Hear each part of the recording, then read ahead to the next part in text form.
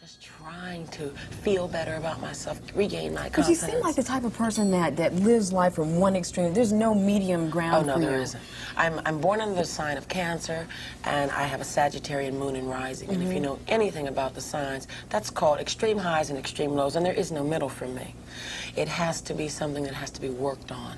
Because oftentimes, people go, oh, Phyllis Hyman, she's just great. And they think you have it all. I mean, people always... How I wish. No, it's not quite that simple. I do have many, many things, but I don't have a romantic personal life.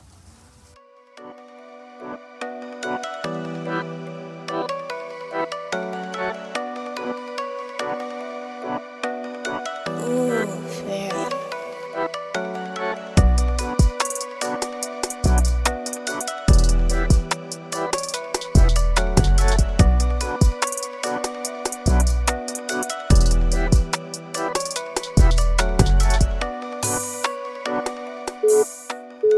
Hey, what's up, Hung Up Pod family? Thank you for tuning in to another week of the Hung Up Podcast, a Philly-based culture and society podcast from a Black queer perspective. I am the host and producer of this here podcast, Eric Cole. If you are new to the show, be sure to go over there on Instagram, hit the follow button, and hit the subscribe button too. 99 cents a month. Show your love and support for a platform that is constantly putting out good content, collaborating with the people you should know in the queer community, people that are doing music, writing books in our classrooms, hitting that pavement out in our communities. You can also tap the bio link on the Hung Up Podcast Instagram page to access all of the podcast episodes and get access to the Hung Up Podcast merch store. The most popular product in the merch store is the Relax Your Shoulders t-shirt and the Relax Your Shoulders hoodie. People DM me all the time and say, whenever I wear it, people always compliment me about the shirt. And same thing here. Whenever I wear my Relax Your Shoulders t-shirt, it always gets some type of attention. And I have to remember that I have it on because I'm quick to be like, the hell you looking at me for? Tap that bio link, get your t-shirt, and show your love and support for the show. Last week, I sat down with Mario of My Messy Roots podcast, and one of the things that we talked about was AI, and particularly like in the LGBTQ plus community, its potential impact, positive and negative, things that we can learn from AI, and some potential threats that we should be looking out for.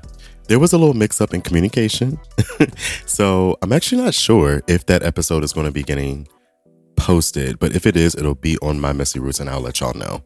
In the meantime, for this week, I thought I would at least give you some key points from that conversation. First, we had to acknowledge that AI is already something that is in society and impacting our lives almost every day. We're talking about technology and medicine, transportation, of course, robotics, military, surveillance, these type of things, architecture, entertainment, retail, definitely customer service. We've all called the 800 number to Xfinity or what have you and had to go through that machine that just couldn't get us, that we were yelling at, representative. So AI is something that's already a part of society in many different ways. I mean, a lot of us have an iPhone in our hand. That facial recognition that allows us to open our phone and also to make purchases, AI. So there's so many examples of how it's already a part of our lives. So it's really nothing to become afraid of. If anything, we should have been afraid of it.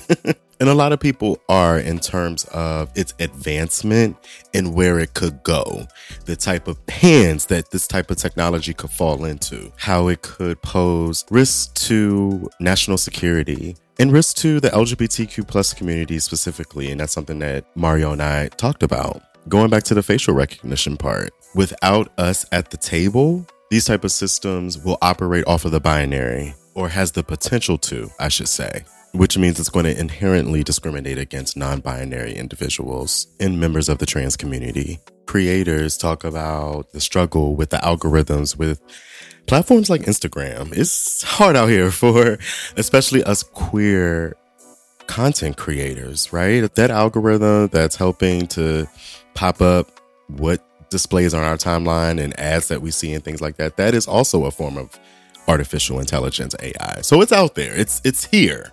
But I got to go back to that representation. We have to be a part of the research. Folks from our community need to be represented in the design and in the testing of these technologies. And one person who definitely advocates for that and is a part of the LGBTQ plus community is someone named Kevin McKee, MCKEE. So if you're interested in see who's out there that identifies as LGBTQ plus and they're working on our behalf to, for example, make sure that we have a voice at the table, Kevin is definitely one of those people. Kevin McKee is a researcher at Google DeepMind, and he's done a lot of work in research and talks a lot about AI in the LGBTQ plus community. Pink News, who interviewed Kevin McKee, writes, "When many think of practical uses for AI, recruiting often comes to mind. Advocates say that AI can improve recruiters' efficiency in reviewing applications and eliminate the unconscious bias that sometimes cost LGBTQ plus candidates a job offer. While these are potential promising advantages, McKee, Kevin, acknowledges that along with those benefits are substantial risk. McKee warns that using AI systems, quote unquote, out of the box within recruitment can easily recreate existing patterns of human bias. If these biases show up in the data used to train AI systems, then the AI will learn the same patterns. End quote. And I'll probably argue that not only learn those patterns, but probably exacerbate them in a way that we may not be prepared for. The article goes on to talk about one of the biggest criticisms of artificial intelligence, which is the concern that a lot of people have that it's going to take their jobs.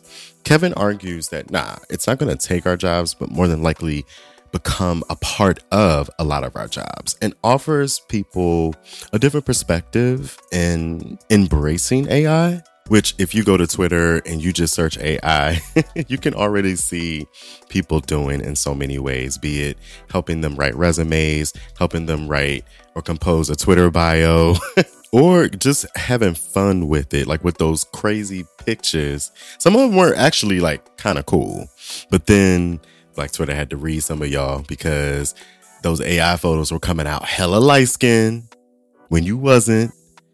It was making y'all future potential children look hella light skin.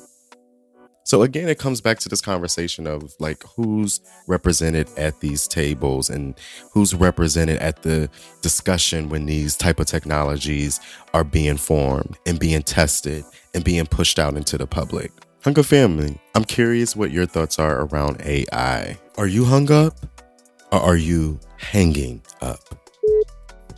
This week, I kicked off Star 69. This is a Tuesday night, 7 p.m. Eastern Standard Time link up via Instagram Live, where I'm connecting with listeners and past guests to really just have a good time, talk about some of the things that are going on right now in culture and society in these Twitter streets, and also check in to see where they are, how they're doing, and to do a flashback on our episode and talk about some of our favorite moments. This past Tuesday, though, was more of a listener Star 69, and I had Ryan and Henry check in, and it was a good ass time. We talked about a lot of things. First, Ryan starts off with explaining his identity, Ace-Flux, which is something that falls under asexuality. Ace-Flux is a sexual orientation that is on the asexual spectrum. In the way that Ryan explained it, Ace-Flux individuals oftentimes have attraction or can have attraction to another individual, but won't necessarily want to sleep with them, won't have like a sexual desire or an urge to have sex with that individual, and that it fluctuates. So it's not always that. Ryan says sometimes cuddles work, sometimes it's some bromance, and I'm glad that I had Ryan there to talk about it. Ryan Canty, someone who is really a Hung Up Pod super listener and super supporter. Thank you, Ryan. And then Henry Phil tapped in. Henry's fine self is a sex-positive public speaker and a Black queer freelance writer for TheBody.com and for CMP Tribe. The three of us went on to talk about some of the major debates happening online right now, specifically in our community. Colorism, and some of the ways that it's showing up in the community, to self-hate, which shows up in TikTok videos like the one we saw with Ian Devante, the light-skinned guy that had like the curly hair. He was a little thick and he had those like super iced out crystal blue contact lens. We even talked about toxic barbershop culture, that conversation that's going on right now, and how there's really two sides to these experiences, probably more than two sides. And so it's interesting to see people arguing experiences online. Like, what? I also brought up the Tory Lanez tweet that was going around that said Tory Lanez was reportedly being passed around in prison. And we talked about how it's hella problematic and homophobic these type of conversations are and have been. And even with someone like a Tory Lanez, we can't sit here and joke around when it comes to sexual assault. And we talked about Sukiana, how she was in London and had the white folks feeling all kind of uncomfortable. And black folks back home, we had a lot to say. And one can argue that there were some valid points on both sides. We talked about a lot, but it was good. The video is up on Instagram for you to watch. Just go to the video section. But here is a little clip from our live conversation. Tell us a little bit about you, Ryan. My 9-to-5 job is working as a domestic violence and intimate partner violence. I identify as Ace-Flux, and so I'll explain it because I want to make sure I want to write it down because people always give you the, what's that? What's Ace? And so quickly speaking, Ace-Flux is someone whose sexual orientation fluctuates, but generally stays on the asexual spectrum.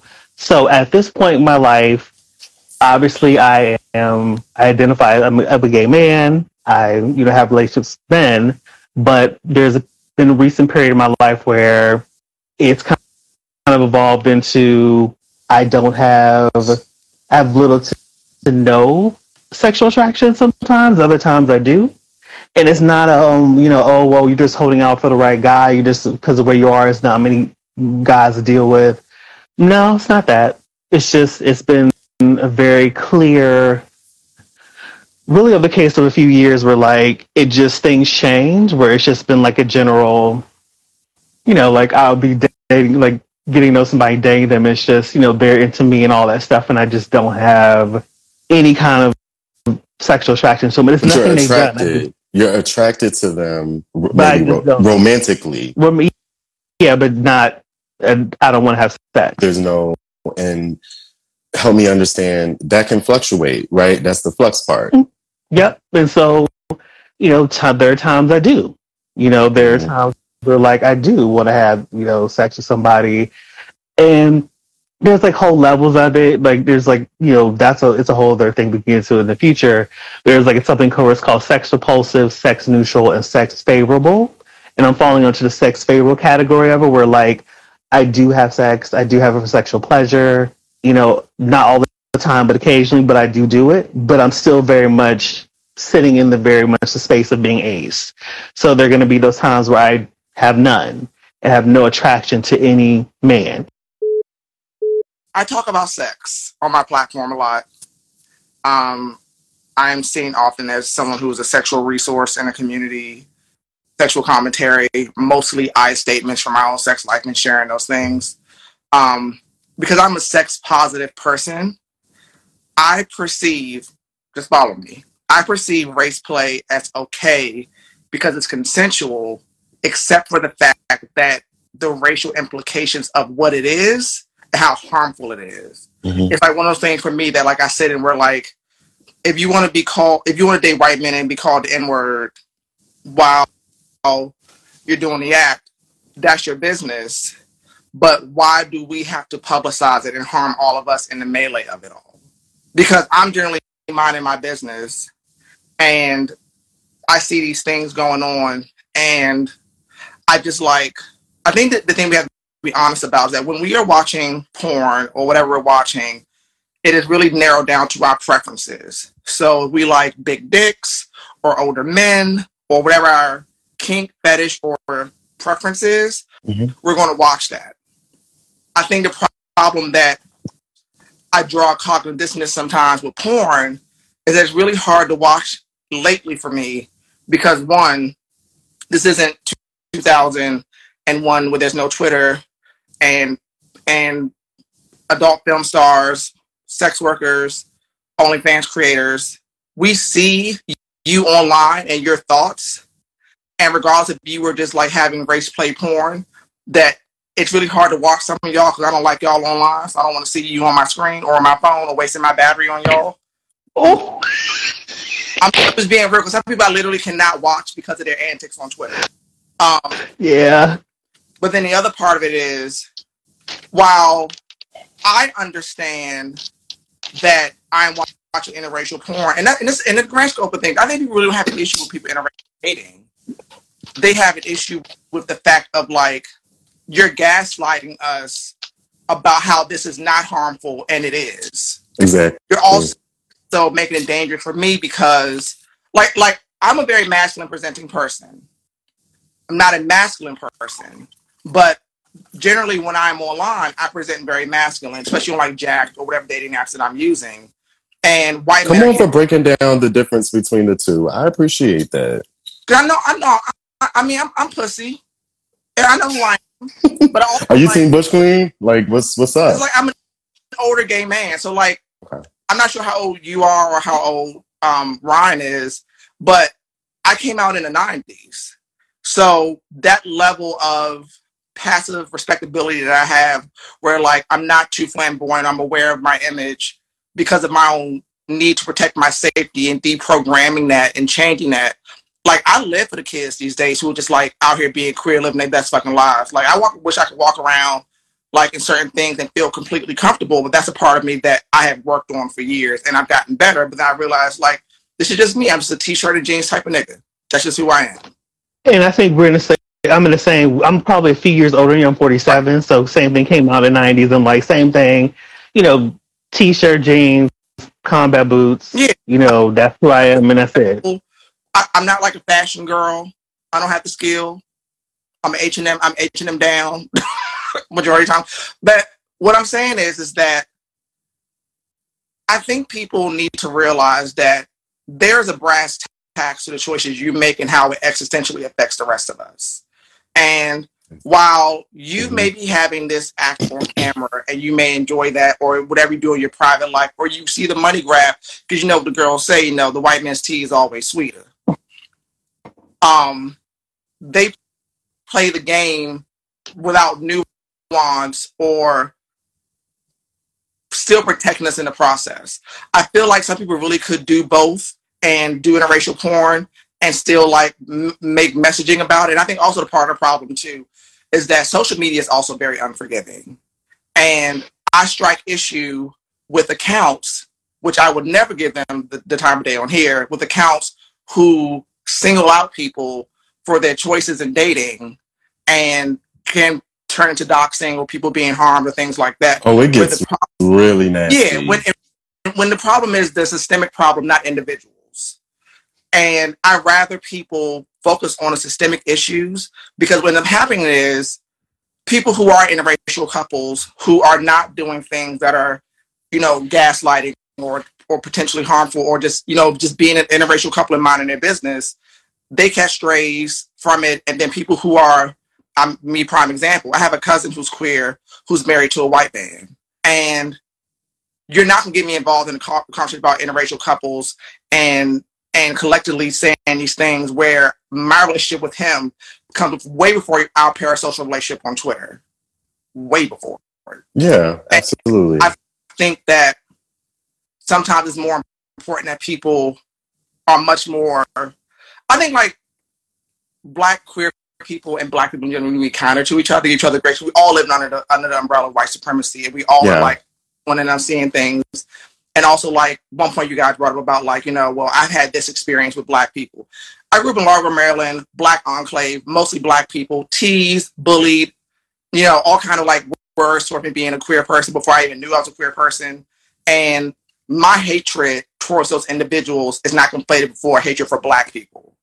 I knew that those were individuals. Those people were not the Black community.